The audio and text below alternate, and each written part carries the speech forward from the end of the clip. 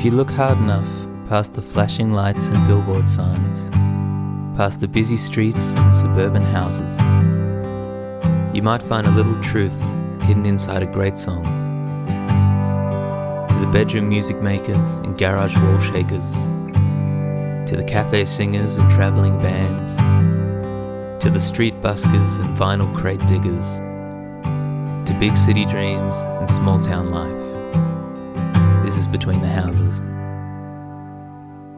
Hey everyone, my name's Sam Bentley and I'm here with Dave Powers, and we play in a band together called the Paper Kites, and welcome to our very first episode of Between the Houses. Dave, how are you? Great, man. It's good to finally be doing this after all this time. Yeah, well, we had a conversation about this a while back, didn't we, about possibly doing a podcast? We did. Yeah, we were stuck in the back of a tour bus, possibly even broken down on the way to Nashville. It was. We broke down for something like 13 hours or something. Yeah, and it was a real ordeal that afternoon. But one of the things we spoke about was, man, we should start a podcast. That would be a great idea, which seemed like a great idea at the time, but we've never really expanded on that until recently, where obviously we've had more downtime with all this lockdown happening. So Sam and I are in Melbourne at the moment, in the state of Victoria, which is under what we call in stage 4 lockdown. So that means basically there's a curfew. We have to be home by 8 o'clock p.m. A whole bunch of businesses and trades are not happening, and we're just trying to basically bring the numbers down because COVID's been really bad in this state. So it's pretty full on. We can't see friends and family. We're just talking to everyone on the screen, and we've still got another few weeks left. Yeah. Well, we definitely have a lot of spare time on our hands at the moment. There's been a lot of movies watched in the Bentley house. A lot of bushwalks. Yeah, a lot of bushwalks in the area, which has been nice for our 1 hour of exercise a day. I thought I would be writing music a lot more during this time, but I just haven't really felt like it. It's been just nice to kind of spend time with the family. Your brain's just full of Disney soundtracks. Tangled has been watched over and over at the moment. But I found myself last night, I got lost down a bit of a rabbit hole on the YouTube. Yeah, okay. The YouTube's got you. It has. Well, every now and then, I hope this doesn't sound too silly, but I do really enjoy reading the comments on some of our videos, only because they're just the loveliest things. You know, people are sort of using them as these call-outs to like ex-lovers and, lost loves and things like that. And you need to go on and read through it. What's an example? Well, okay, so... If you read this, I still love you. That kind of thing. Oh, man. Yeah. Or just kind of documenting, how their relationship broke down, and either our song that they're commenting on either reminds them of that person, or, it's sort of a very sweet thing for them. But just go on and if you're ever feeling down, read the comments section. So for anyone listening, if you wonder what the Paper Kites get up to when we're home from tour, we basically just troll YouTube comments and to feel good about ourselves and cry. Yeah. And it's probably been about 8 months since us or any other musician really has been able to tour and be on the road properly. Have you kind of been reflecting on it? Man, I remember those last couple of tours we did at in the end of 2019, US, Canada, and Europe and the UK. And the longer time goes on, the more romantic those tours become. And they've become, in my mind, like the pinnacle of... I mean, they were great tours. Some of the best that we've done, I think. But man, now I'm looking outside and I see a plane fly overhead, one of the rare moments. See a 747 go over, and I just feel like this really intense longing to get on a plane and fly somewhere and start touring. Yeah, I'm definitely missing being able to tour. But I'm sure everyone is feeling the same way. We're all in the same boat. I have to keep remembering that, every musician in the world is not able to tour at the moment. And I'm sure, you people listening are probably really missing seeing live music and going to shows as well. But, here we are doing a podcast because we have nothing but time. And the reason we're doing this podcast is because we have just announced a new album that we're putting out. We haven't set a release date yet, but the album is called Roses, and it's a collaborative record. We've worked with 10 amazing women on this record, and brought them in to sort of sing these songs with us. And yeah, we wanted to do a collaborative record. We've never done one before, and the idea was that we would find 10 vocalists that we really loved and that we felt were the right people for the song, and approach them and see if they wanted to be involved. And we sat down and we kind of talked about the album and is this even possible? And then, COVID hit and made everything much more complicated. Man, I remember sitting in that foyer of that hotel somewhere in Europe, and we were thinking about like really putting pen to paper about who we could contact, and having this feeling of, man, is this ever going to happen? Who's going to say yes to this? Well, it's because we sort of haven't really we've never really worked with anyone else before. It wasn't so much about getting big names or anything. It was really first and foremost about the songs and about the singers and their voices in particular.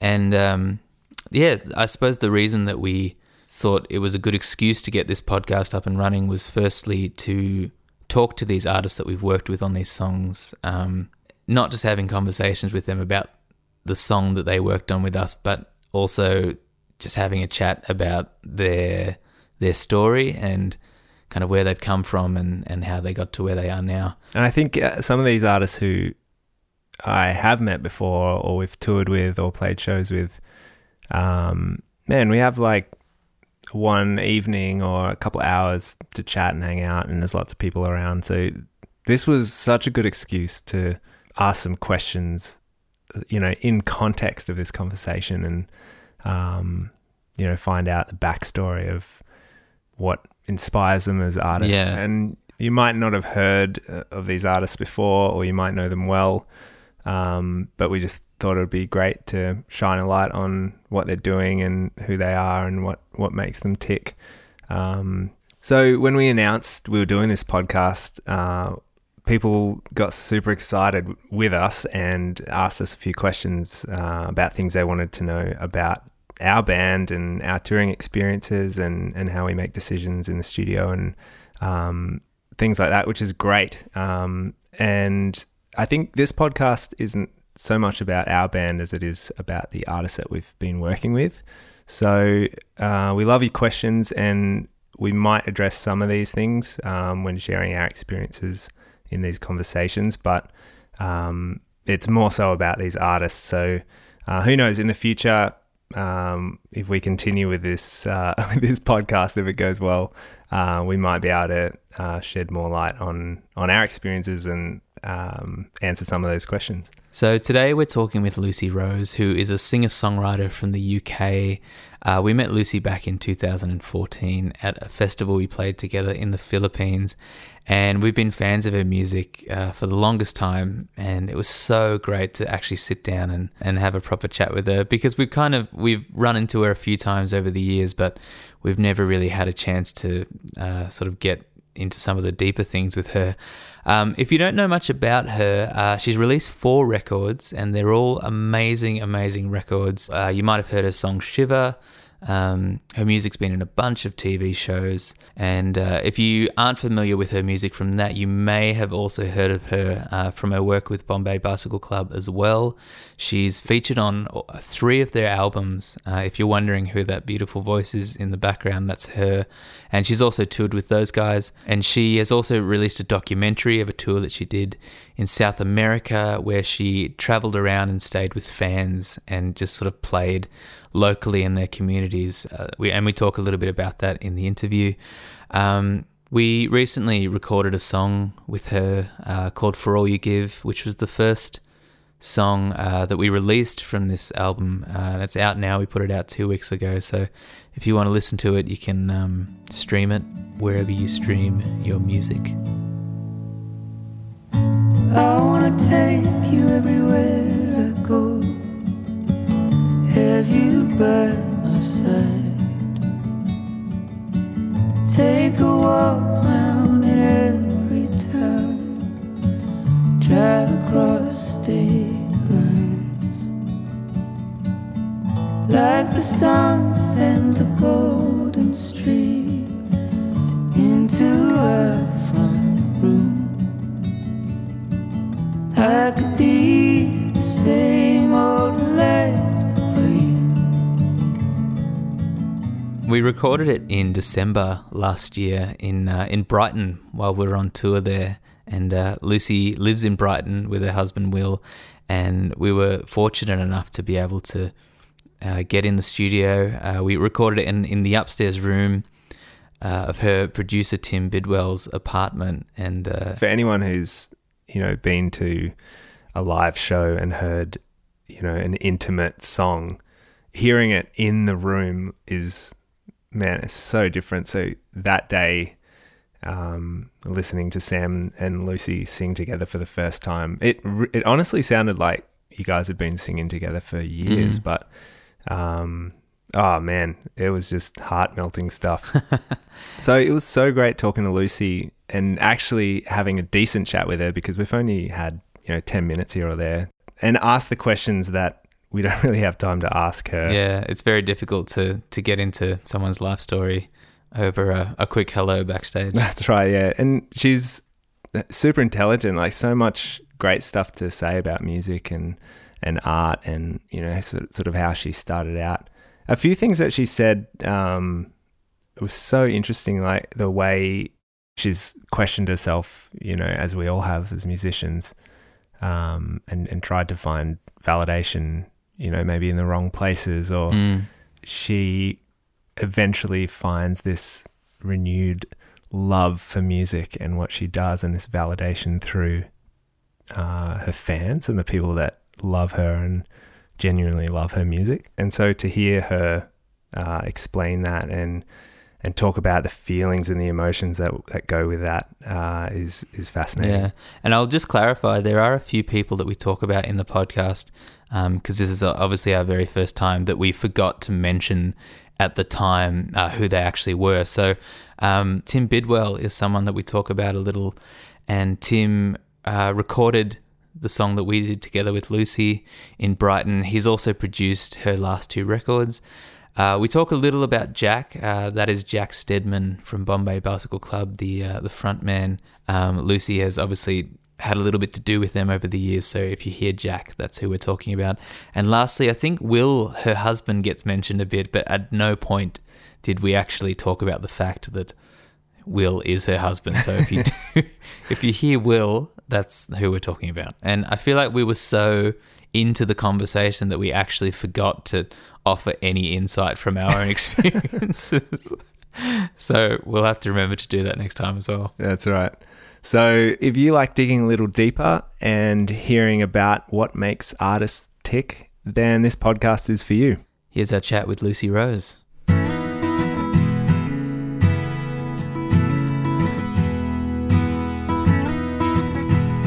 I've joined the tennis club now. It's like £100 for the year, but I'm playing like loads of tennis. Like yesterday, I played tennis with like 3 60-year-old men, maybe 60 plus. Really? Yeah. How did you go? It was fun. It was doubles. There's Tony, Ian, and Bruno that I played with.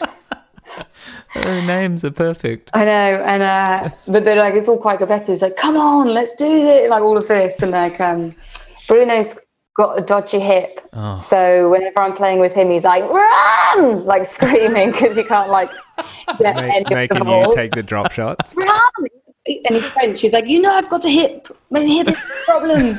Like this, and I'm like, sorry, Bruno. Get to the net. Yeah, run. And they would have no idea about you, would they? Like, and what you do. One of them did and was like, I can't remember. They were like, "It's not very jolly, is it?" And I was like, "No, it's not jolly." About your music? Yeah, I was like, "It's not jolly." You're right. You should put that as the sticker on the front of your new album. Yeah. 5 stars. It's just so nice, just being like a normal person. I know that sounds really also like so stupid. I don't know. I just like, I like fading into the background, you know, Yeah. a lot of the time. Are you missing it at all? I don't know. I almost feel like touring is just like so emotional all the time. Yeah. It's just No, like it is. such a like exhausting emotional thing. Best times of your life, but you're exhausted all the time and nervous, and like I feel like for the first time ever I've actually been able to just like eat food regularly, like at normal times. Yeah. Just like really small things like that. I'm like, God, it's so nice to just have like breakfast, lunch, dinner at home and it'd be like cooked and I can eat what I want. Because nearly before every gig I can't ever eat dinner, like the smallest things like that. Like I'm way too nervous to eat any food like hours before a gig. And then I just always feel like, oh God, I'm like all emaciated and gross, and like, and then I get all like, I don't know, worried like about that, and I'm like just enjoying like having like normal, easy routines. Yeah. I don't know, it's just like it's really nice, but then at the same time, being a musician and touring is like feels like part of my being in some way. So I know it's lingering there and will happen again. Who knows when? But it's just a lot, isn't it? Yeah. I think I definitely remember Brighton fondly because it was the end of our tour, wasn't it, Sam? Yes. Yep. And in December, the end of last year. So we were finishing up the tour, and you always had that feeling, like that romantic feeling, and that the hotel we stayed at was just battered by the weather and the wind. Every windowsill was like leaking, and there was like howling wind coming in through the windows. You know, complete schmozzle. Like all the staff were getting yelled at by the manager, and there was like You likened it to Faulty Towers. Yeah. Oh, there was Jesus. like there was a footman running around like Manuel who's just getting yelled at, and one of the ladies behind the desk was crying, and people were coming downstairs yelling about their rooms being stinky and leaking, and we actually got moved 3 times because our rooms were wrong and all the beds weren't changed. One room we were in, the window was stuck open. Oh my God. So there was this freezing cold wind was coming through. But aside from the chaos, I mean, we did get to hang out with you, Lucy, so that was a bonus. Can't be all bad. But I quite like it. We've got like a little wood burner. So when it gets to winter and the wind's like absolutely howling outside and it's like pouring, I kind of like it. That's like a romantic thing in itself when you just got like your little wood burner on. Nice. And you're inside a house. Like I don't particularly mind it, but you're right. It can be pretty stormy here as well. So when we were first talking about doing this record as a collaborative record and bringing in other artists, you were kind of one of the first people that came to my head. I think you were the first person we actually came to with a song, because I wrote a lot of them with very specific people in mind. And firstly, I think we wanted to see what you thought, because I was almost kind of at the point of like potentially scrapping the album if I just thought it was going to be too hard to get the right people for the songs, and it just seemed like quite a big headache to do it. But I remember giving that song to you, sending it to you, and it is a very it's quite a daunting thing to do, to present a song to an artist that you genuinely really respect and love their music, and sort of say, do you like this enough to want to sing on it? And much to our honor, you decided that you wanted to sing on it, and we put it together. So what do you remember about recording it that day? I remember it wasn't that long ago. So got a nice clear memory of it. Firstly, it was just a beautiful song, like when I first heard it. And I'm so happy to be collaborating, but I'm sure you know what it's like as well, to be just careful and very thoughtful on who you do collaborate with, because sometimes you could just be singing like 30 songs a year with with people, which isn't a bad thing, but I think it just has to be special when you decide to do it. So yeah, it was, I kind of was like, send me the song, and I couldn't say 100% we should do it until I'd heard the song. And then I heard it, it's just absolutely beautiful. And I could hear myself on it and be proud to be on it as well. So when it came to recording it, I brought my Spanish guitar, didn't I? Because you didn't have one. You did. All the way from Mexico City, that guitar, I love it. I love that guitar. Yeah, it's really the best, like $200 I've ever spent. And bought that, and then we just started trying different things out. And then I remember us, sort of like working out where I could be and how much I should do. And we kind of came to the idea of doing the whole thing. And it's the whole thing is in a harmony, isn't it? Yeah, it is. Yeah. And that's actually, I remember you saying that you felt like, because all the other songs were sort of going to be that duet style, that maybe as something different, we should do the whole thing together. Sort of a bit of a nod, I think, to some of those old like Johnny Cash songs, where him and June would just sing together through the whole thing, and that's how we decided to do it. And I'm so glad that you said that, because it's just that song in particular, I think, is one of our favourite songs just across the board.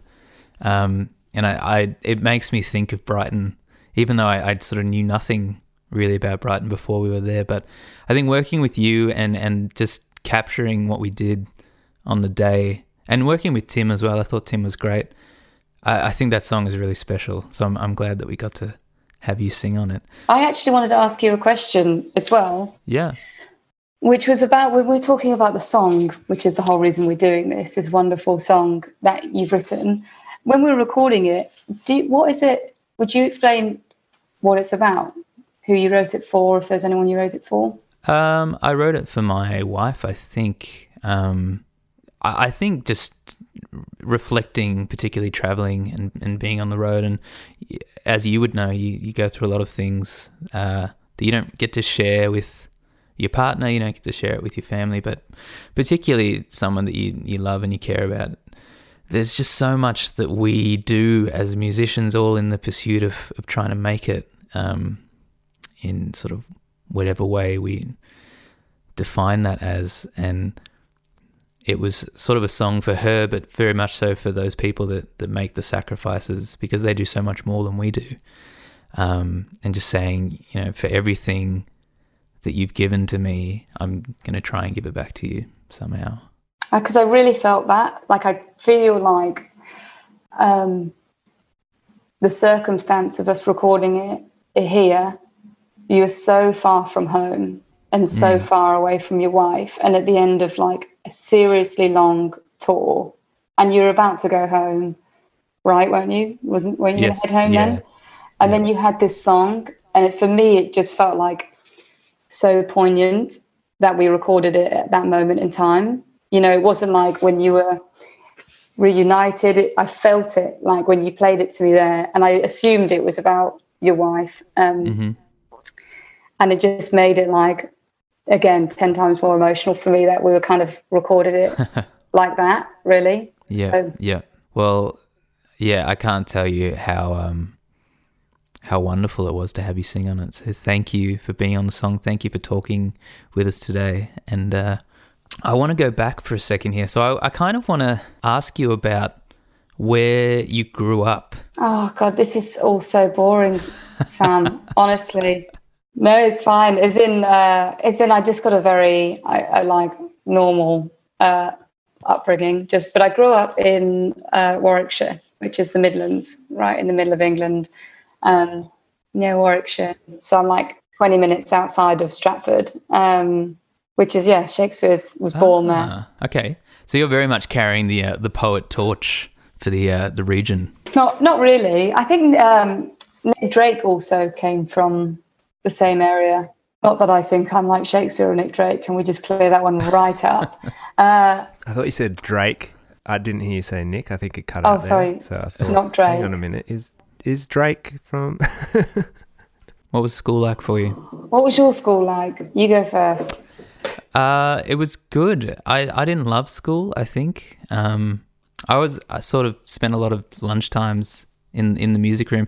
But do you know what it was for me that I realized after school? Was I actually had a really tough time because I had terrible eyesight and I couldn't see the board a lot of the time. So it actually came with a lot of social anxiety because I couldn't see people saying hello to me from across the schoolyard and things like that. I just kind of walk around with my head down all the time. And I didn't do that well in my academic subjects because I couldn't see anything on the board and I was too embarrassed to say that I couldn't see it. So I spent, almost every lunchtime in the music room just playing with my fellow music nerds. So that was kind of my schooling. That sounds good. That sounds like it could be made into like a movie of some sort. Maybe they will one day. How was it for you? I went to an all-girls school. So it was good. I don't really want it to become like my school was terrible or anything like that. But it had my normal school challenges that I think everyone goes through to a certain degree. Was glad when it was over. Mm-hmm. I can say that, to be honest. Yeah. There was definitely quite a mold to fit at school, definitely.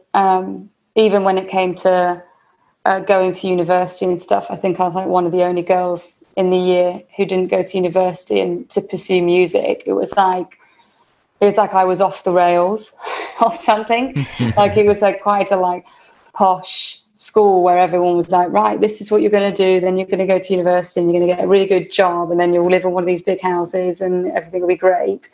And I was like, I don't think I'm going to go to university. I'm going to go and pursue music. And I got a job in a clothes shop and just started doing open mics. And I think it's a bit like Lucy's a bit delusional, but it would be like openly say that out loud of thing, she's going to go and alumni. Be a musician, okay, like all of that sort of stuff.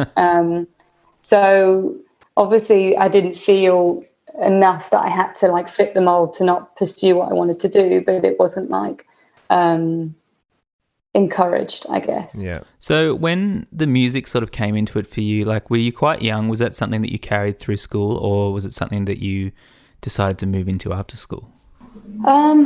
I think it wasn't particularly at school. I did play in a lot of the orchestras and the stuff you did at lunchtime. I played the drum kit in them in the wind band. Drummer. Which was really fun. I think that just immediately made me slightly cooler when you can play in the big band. Yeah, in the big band. Nice. Which was really fun. So that was my first introduction into playing music with other musicians and getting a real buzz off it, really. That was really fun. And then I used to get the train back and from school, and I just always walked past a guitar shop, and it just became this weird obsession just to go in after school and have a look at the guitars. And anyway, I saved up and I bought one and taught myself guitar from when I was about 15. Wow. What was your first guitar? I think it was I actually can't remember. I can't remember what it was. I think my second one was a Washburn, but the first one didn't have a pickup or anything. I couldn't play any gigs, Right. With it. It was the most basic, cheapest one that I could buy. A nylon string. It wasn't nylon. It was an acoustic, but it was just Whoa. really basic. Straight into the steel strings. Yeah, your fingers would have... I remember my fingers definitely hurting. But that just became an obsession, really. And yeah. I remember again, getting the train to school and listening to Joan Armatrading records or Joni Mitchell, trying to really delve into but turning my phone down really quietly because I was so worried that if anyone heard what I was listening to, they'd take the mickey out of me, because everyone's listening to pop stuff. I remember at home trying to find the perfect level that my headphones wouldn't bleed at all, so no one could actually hear all the stuff I was listening to, because I somehow just thought everyone would take the mickey. Was that on did you have a flash Discman or something? I think we could be going into iPod eras. Oh, right. okay, I'm older than I thought. Yeah. Yeah. A few years does make a difference, Dave. Yeah. Was that all self-discovery, like finding your musical mojo? Was there anyone who really inspired you, or a music teacher, or was it just self-discovery? You just had something that you just started falling in love with music and wanting to learn and play it? I think it was a combination of my own drive into wanting to know everything about it and pursue it. And then I had a manager who I've had until 5 years ago, and then I just started managing myself. But he was really influential at the beginning, and I'm still really close to him and respect him an awful lot. But I was probably, it was kind of one of those small world things, because I lived in a tiny village where there was a little church at the end of the lane, and we used to go to church on Sundays. And I knew that my next door neighbours, Val and Ray's son, worked in the music industry in London. And I was like, I wonder if I can send him something. So I recorded some songs at home with a little mic that I plugged into my laptop, and burn them onto a CD, and then during church gave them to his parents and was like, can you give your son this? And just can you just let me know whether I'm bad or okay, sort of thing. And then he sort of just really encouraged me, listened to it and encouraged me, and naturally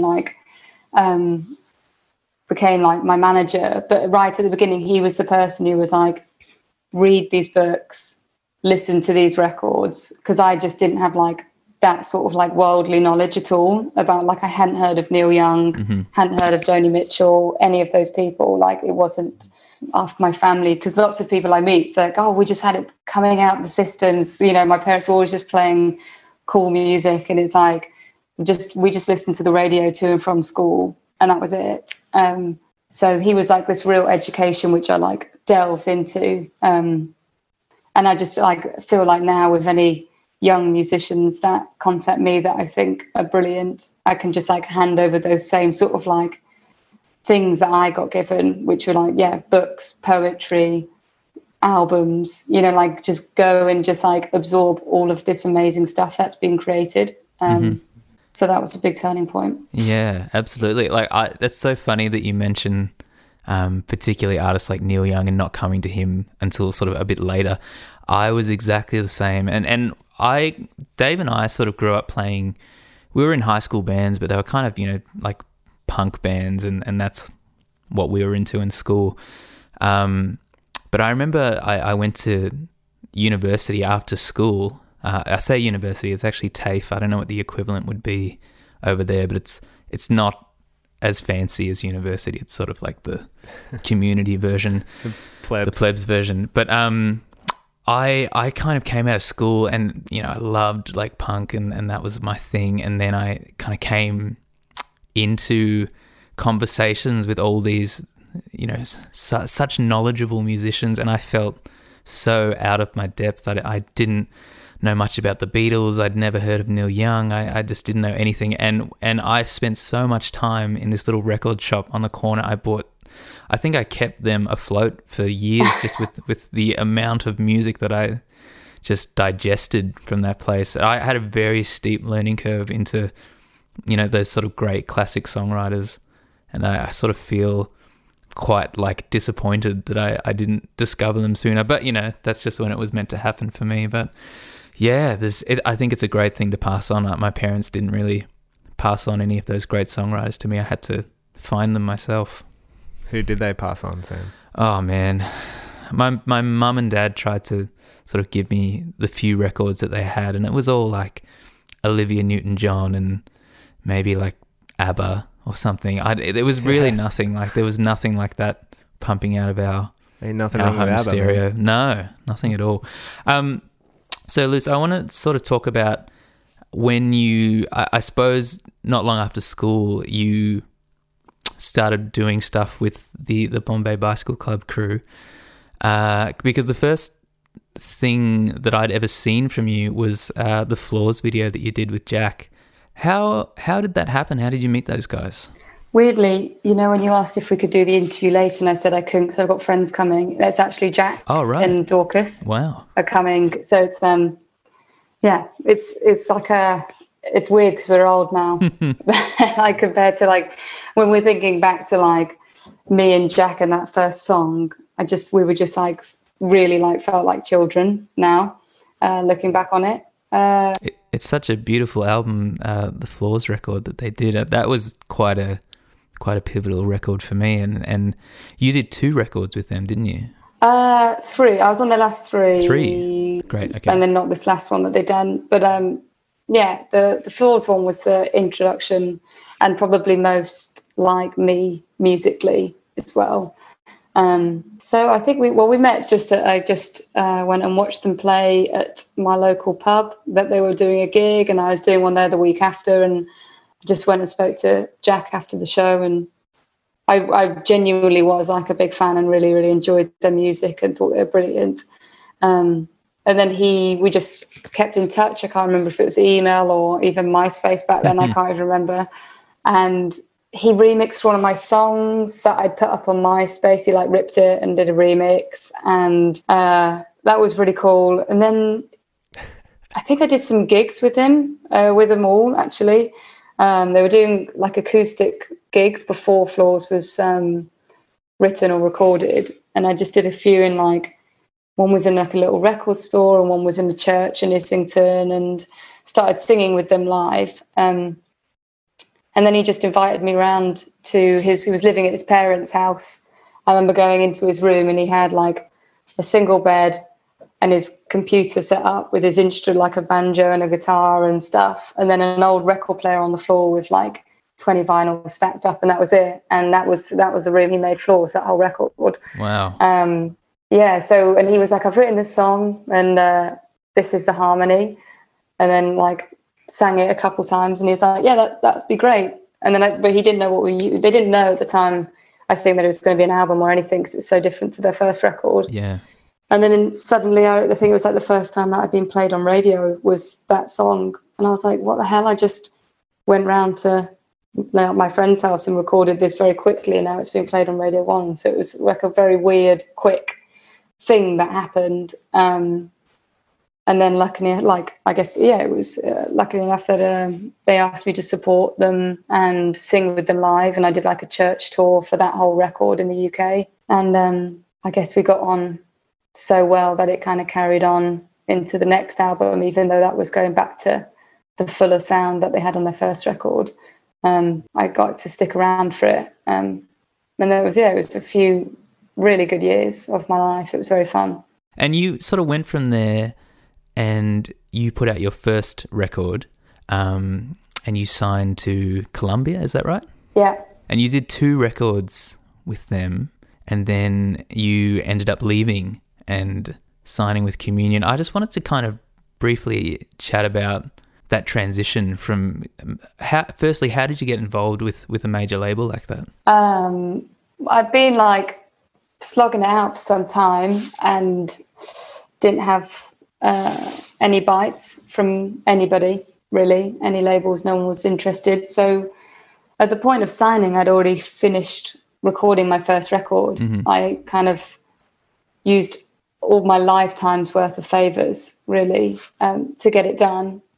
I moved back home, asked my parents if we could use their living room, and we took the sofas out and turned my parents' living room into like a kind of setup, like a computer and a studio. We could do stuff, and rented out the village hall again down the road, and recorded drums and stuff in there. So it was like a seriously DIY record, like home done, before home studios really was like a thing, to be honest.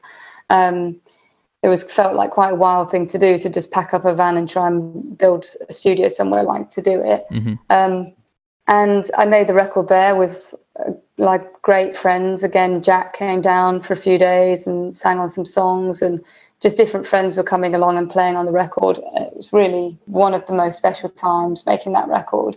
So it's like important, I think, that backstory before we go into like, I signed to this big major and how did that happen? Yeah, but totally. It had been a very long and hard journey up until that point of like huge amounts of rejection, which I'm sure there's no musician on the planet who hasn't felt huge amounts of rejection up to a point. But for some reason, I don't know if it's just some part of like you that's just insane that keeps going, even though you just get knocked back over and over again. That by the time I'd made this record, and then I had like, I think, nearly 5 offers on the table, but it was only once I was getting played on radio, selling out 600 capacity venues, finished my own record. Like, it was pretty up and running by the time anyone actually took any notice of me. And the lady that signed me, I really respected and I really got on with, and I still get on with her. She doesn't work there anymore, but I still would go for lunch with her and still, really, really respect her as a person. So it just felt like the right decision. And on top of that, you know, it's impossible when you've been like working your ass off for so long. And if someone's like, we're going to make this happen and we're this, you know, massive label and look at this artist, like I would never like expect, you know, any artist to be able to just straight out and say no, especially when half of the deals that indie labels are doing are the same percentage splits anyway, but without the advance. You know, I kind of thought I had like the creative control because my record was finished, which I did for my first record. So it was a pretty painless and joyful experience putting a record out with them, the first one. And then the second one was obviously a bit different. Well, let's just really quickly touch on that because, I really want to get into talking about what happened with the third record. I want to talk about South America, and because I feel like that was quite a really pivotal time for you, particularly the album that came out of it, and just the shift from Work It Out to the sound of Something's Changing. I just think, tell me about what happened with that second record and sort of the decision to leave that label. It's really hard to talk about my second record in the right way because I know that there's fans who really love it still. So it's not that it's something that I can just like write off as something that I don't think is any good. It very much was me at a very certain point in my life, which is exactly what a record should do. But records I've done feel like they're more timeless to me as a musician, of like where I would like to be going forward instead of such a small period of time which I was into this sort of stuff. And I think the second album, I just kind of fell into a sort of trap that I think a lot of musicians can do after you've had some sort of success with your first record. Totally. Who knows if I could be talking complete nonsense. This is just my theory, which is sort of like you don't want it to go away. You've worked 12 years or however many years or to get to a point where it's actually happening for you for the first time, and you really don't want it to disappear. And you want to make sure that it carries on because you're loving it and you feel like it's finally happening. I'm a musician. Yeah. And I think you just like overthink it completely and worry about the wrong things entirely, which is like, I really hope this journey continues. I hope that I get to keep touring because this was really fun. Instead of going, I don't really mind if it doesn't work out, if I'm going to make a record that's entirely me, that it has no compromises, and if everyone hates it, then I'm actually okay with that. I'll get a job somewhere. That's more important to me to do that. Sure. Which is very much easier said than done. Yeah. And especially when I had like a label who was, you know, when we were having meetings of like, we need you to, you know, not disappoint sort of thing. And like your first record was slightly disappointing. It didn't do better. So you really need to make sure this one does better. Your label said that to you? Yeah, it definitely was said like, you know, we'd hoped it would do more. But for me, my first record was like above and beyond what I ever expected it to do in a million years. And I was playing venues I never expected to play. So in my bubble, I thought I'd done really well. And I got a big reality check that actually, for them, it wasn't successful. And then there was immense amounts of pressures to co-write, and I'd never co-written before or wanted to do that. And huge amounts of pressure to do it. And then I fought it, and I was like, I'm not going to do it. And then I think because I fought it so hard, then I was like, I'm going to show them I can write what they want, sort of thing. Right. I guess some of the songs, when I think of them, I like more singly songs, if that makes sense. Yep. And it was more of like, I don't know where I could have gone, because if I'm firstly having huge arguments that I don't want to co-write, and then I want to write really obscure music, they would be like, my album wouldn't have been released. Like, that's pretty much like, I wouldn't have been able to release a record with them. Who knows whether they would have let me go. I would have kind of been held hostage to a certain degree. Sounds like you already were, in a way. Yeah. So I wrote a record that I put a lot of everything I could into it at that point, but my head was full of the wrong things entirely. The most ironic thing, I think it's like, in terms of like, oh, it charted in the top 10 and it did this, like most successful, whatever. I don't know what that means really. But achieved things that I'd never achieved, with my 2 albums afterwards. But my 2 albums afterwards feel like they've achieved things that are differently important and more important to me. If that makes sense? Yeah, absolutely.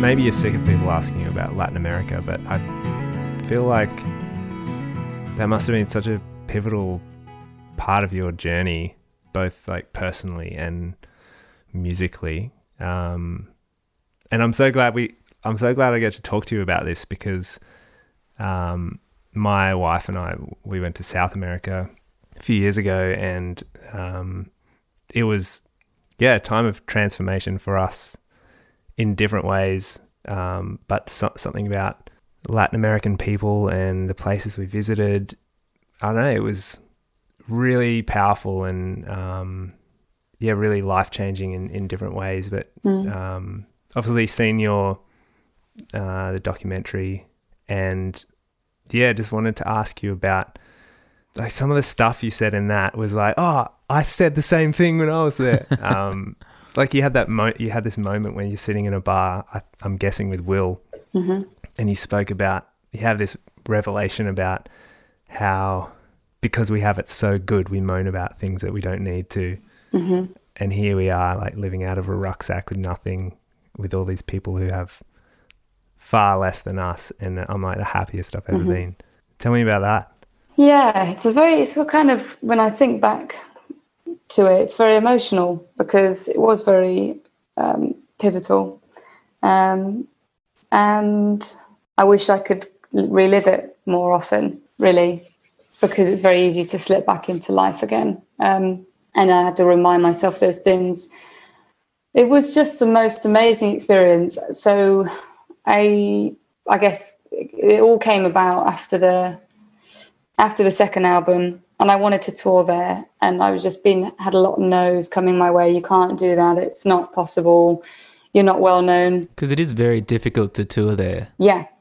There's a huge number of reasons why it's very difficult to get gigs over there and tour over there. But I just was at that point, and I hit like a bit of a rock bottom, and was like, I'm just going anyway. Like, as in, I'm going to just do my own thing and not listen, really. I'm going to prove them wrong. Yeah, I don't know if it was this year. I just was going to go traveling anyway. I'd never done it before. Never had like a gap year or done all of those things that people tend to do when they're younger. So I was like, I've always wanted to go there. I'm going to go there. And if I can play music at the same time for free, I don't want to make any money or charge anyone. Tickets have to be free entry. Spent like 8 weeks living with fans and playing in their local bars and cafes and different places like laundrettes, and wherever someone would have me and would let me plug my guitar in, I would play. And it really was like probably one of the most special experiences that I probably ever have in my life, but also exhausting. Like, exhausting, and it was amazing because it really like it just brings out the best in you. Some things bring out the worst in you, and some things bring out the best in you. And I've been you when we're talking about hotels. You know, when you're staying in a hotel and you're like, it's awful. This bed's really dirty, and I won't, and all those sort of things that you can then tend to just like moan about when you're on tour or whatever you're doing. It kind of brought out the best in me because I couldn't do that. Like, I was living in people's homes that they invited me in where they'll be sleeping on the floor to give me their bed. And also I'd wake up in the morning, instead of being like tired and grouchy, I'd wake up and in someone's living room, they'd be literally at the bottom of my bed like, morning. And someone who's been listening to my music for years. So then it just made me be like my very, very best person that I could be, version of myself. Yeah. But it felt, the best thing about it was sincere. It wasn't like I'm performing or I'm doing, it was like this most pure, sincere version of myself.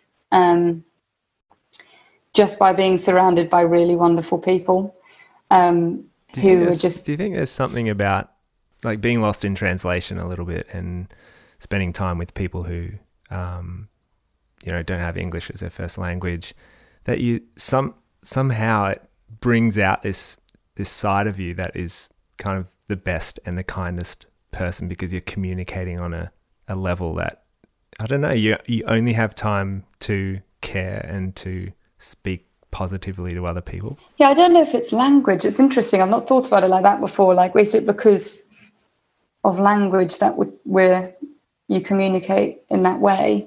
Well, one of the things you said, which I think sort of ties in with that, I really loved. There was a scene where you were sitting with a young man and he was telling you that music was God to him, and you made a comment and you said that music is more than music for most people.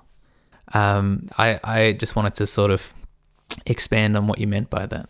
I think part of me had presumed that music was really important to me, but maybe not to anybody else. Like, my relationship with music was like almost part of my being. Like, it was essential for me to live, really, and be like happy and find joy and stuff, was by having a relationship with music.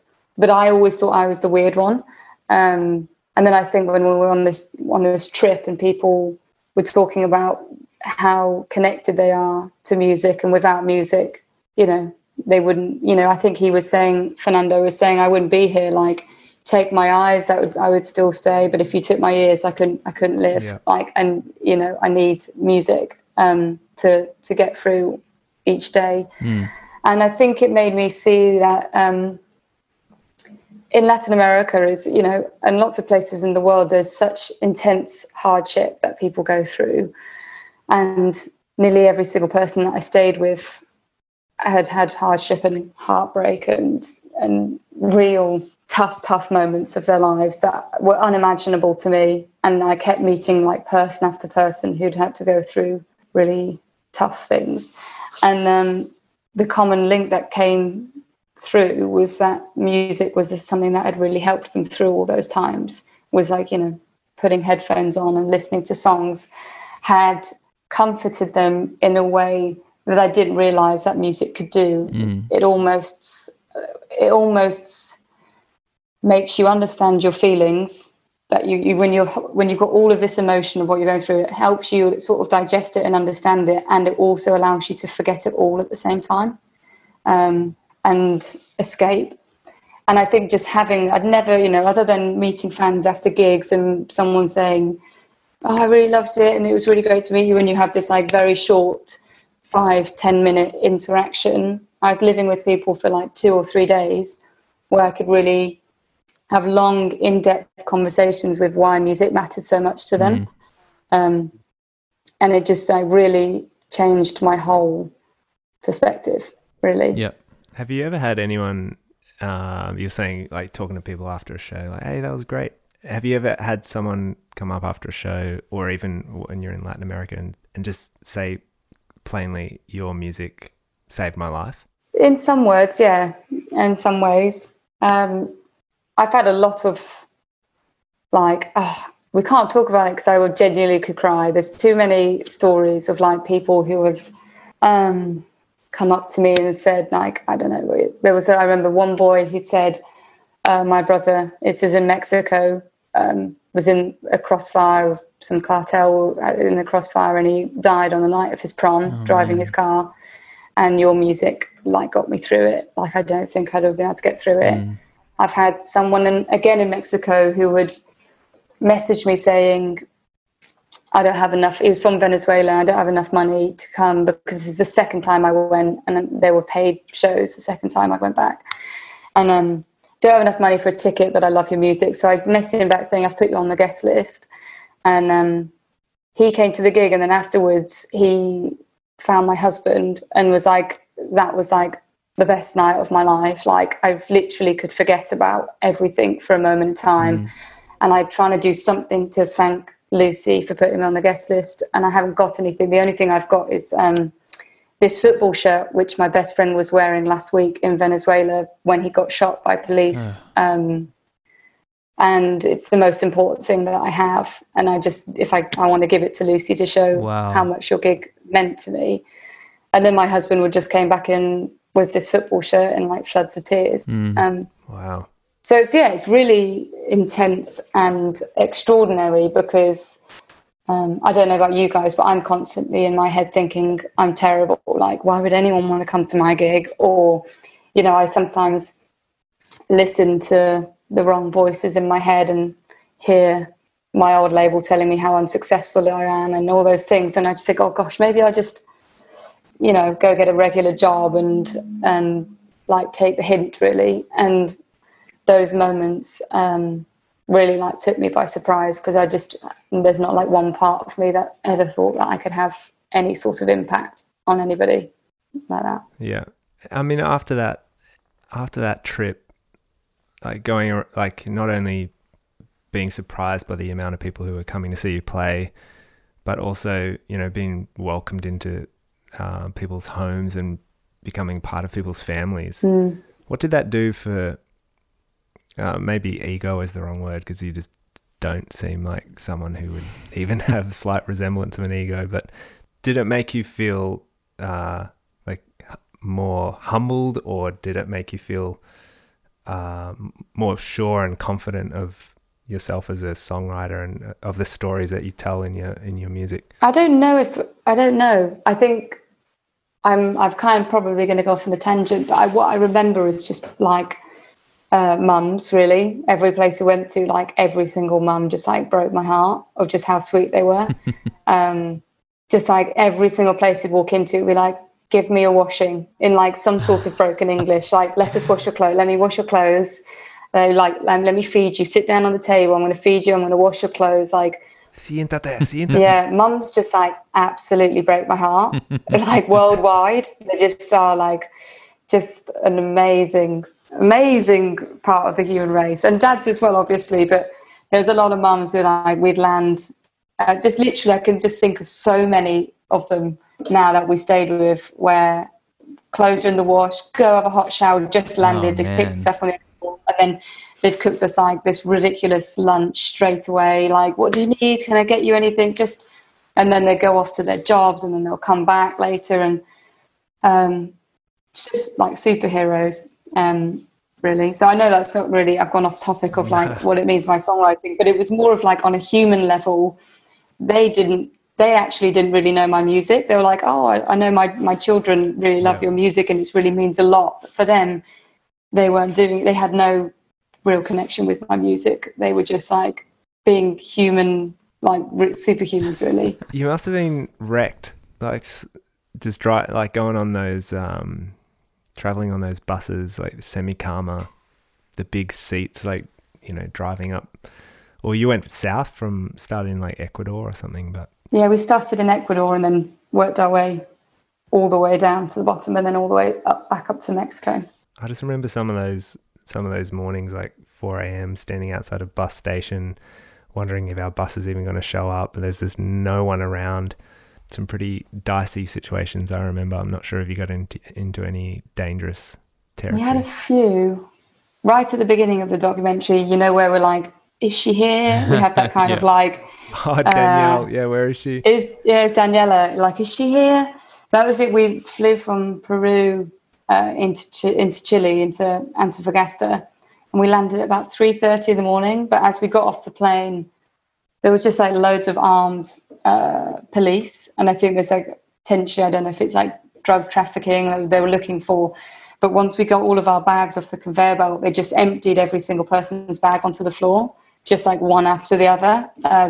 It's like 4 a.m, and just some guy with a machine gun just like upturns my rucksack onto the floor and Will's, and we're putting our stuff away.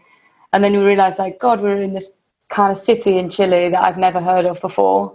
It's 3:30 in the morning. There's loads of like, it's just, there was a bit of a like moment. There's a few moments like that, you're like, and then this person, this absolute stranger, comes out of the dark, puts you in their car, you know, like, and makes you some breakfast as soon, you know, some nice coffee as soon as you get back into their house, and like looks after you. You're like, so we just kind of, I know what you mean. You've got these like moments in time, but they were always like cushioned by people.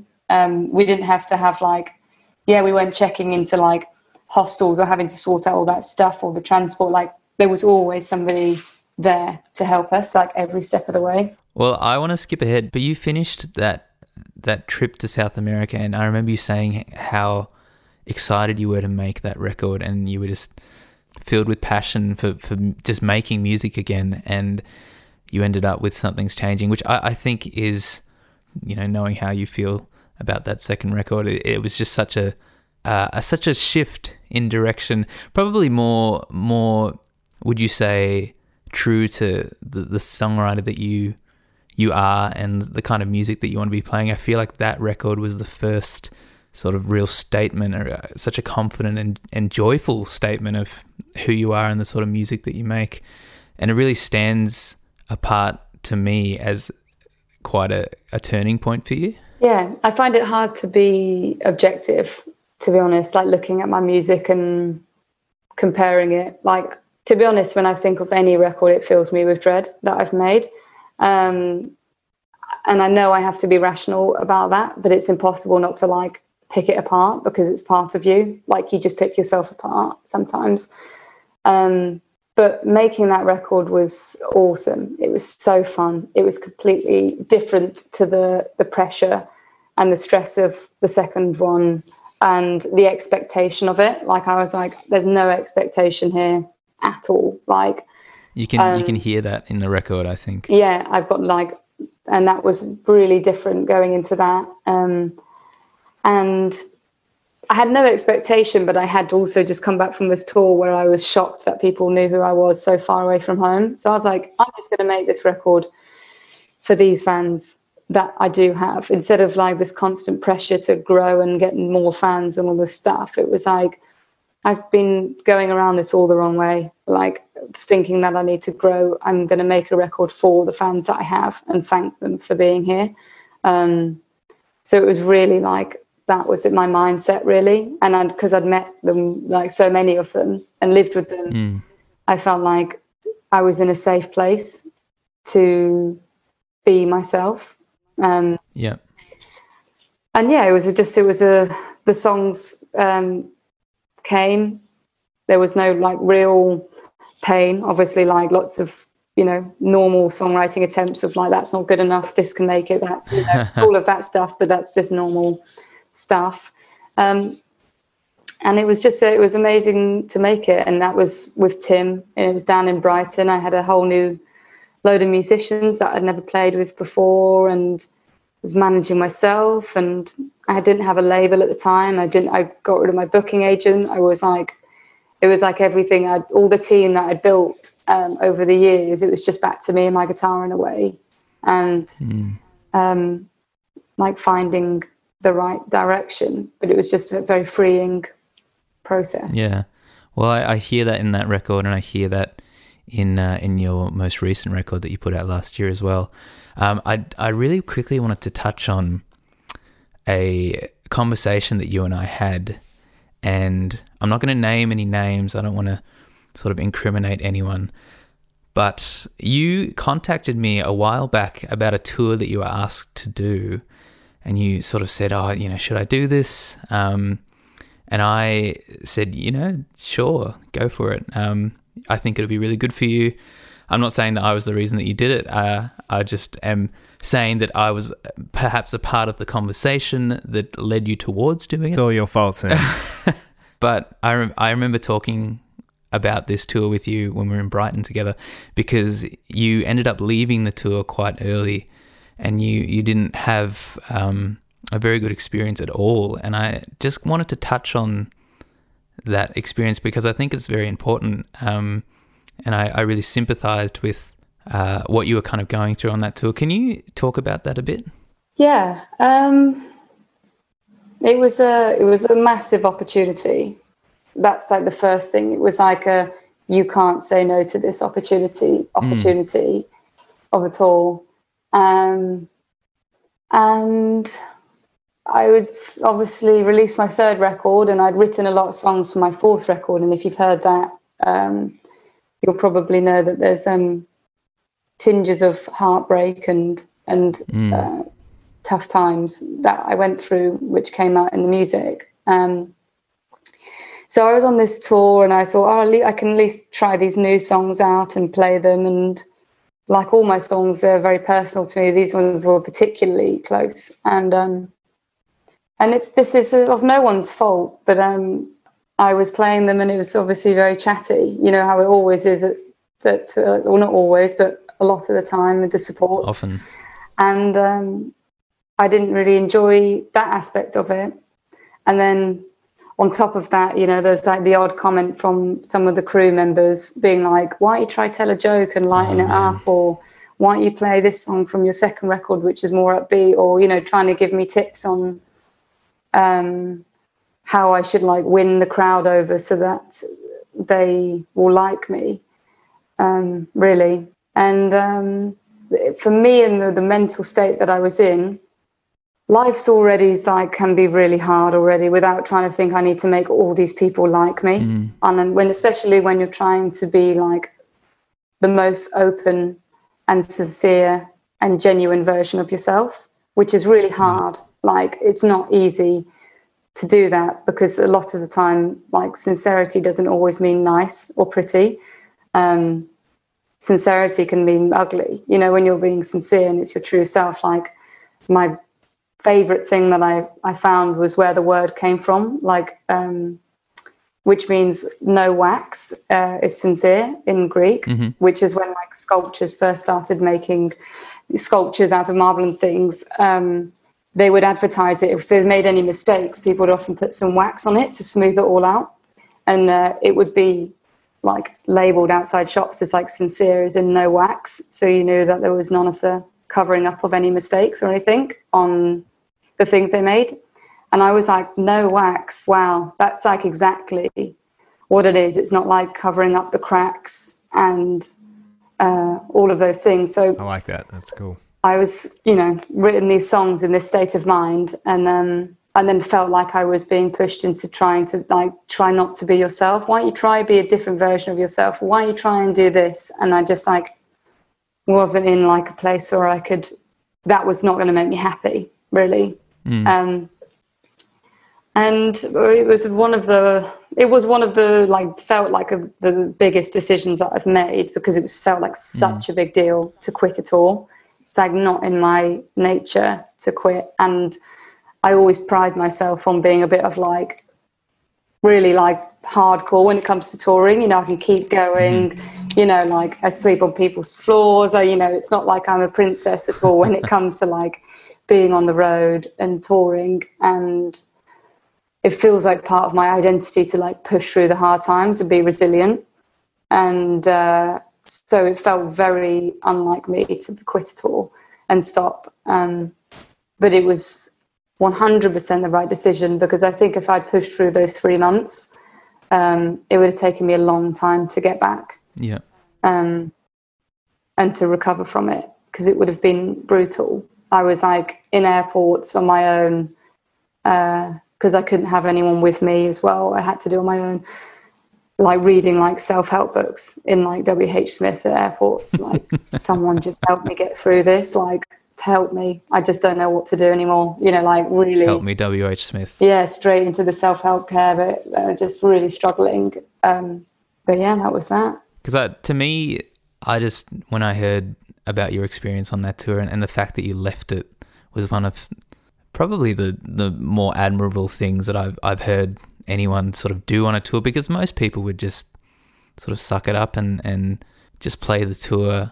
But I take the cash. Yeah, well, absolutely. I think you have to make a living, and especially a tour that stands to really kind of push you into the spotlight. It's a hard thing to walk away from, and hearing that there were people that were trying to have a say and trying to influence you and how you should be and your songs and what you should play just made me really, really upset for you. And I'm so glad that you took that stand and you just left the tour and you walked away, because you ended up making that 4th record, which is a beautiful record. And at the end of last year, you played the Barbican in London. Is that right? Mm-hmm, yeah. Like that's a big deal. I don't know if many people know that venue, but it's a big deal to play there, and you sold the show out. And I was so happy to hear. I don't know, I just feel like you'd had this really terrible time on this tour and you'd gone away and made this great record. And it was just such vindication, I felt, and a testament to you sort of sticking to your guns and doing your thing, and you'd sold out this huge venue and you did it your way. How was it playing that show? That's all so nice to hear, Sam, by the way. Just to say thank you, because that means a lot. And that's very much how I now look back on it all, like more fondly than the experience at the time. But like you say, doing things, sticking on a path that's harder and but are going to be the right one for me. And then you just hope that it still works out to a certain degree. And the Barbican definitely was that for me. It was like there was no compromises. I was who I was and wanted to be in making that record and making decisions that I made during it. And then to walk on stage and see 2,000 people back me for just exactly the way I wanted to be was like really monumental. And who knows if all those people in the room realised how monumental it was for me. I hope they did. But it was a very important moment. So, yeah, it was great. Yeah, that's great. I can't talk about it. I get too emotional, don't I? I'm just an emotional person generally. Like, it's terrible. No, that's good. You're a cracked glow stick now, Lucy. Oh, God, I know. I could do with it being slightly less cracked, though, to be honest. Like, there's no turning back now. Just at times, it's like, don't cry now, Lucy. Jesus. Lucy, thank you so much for talking with us. No problem. It's been a real pleasure to have you. Well, thanks, guys.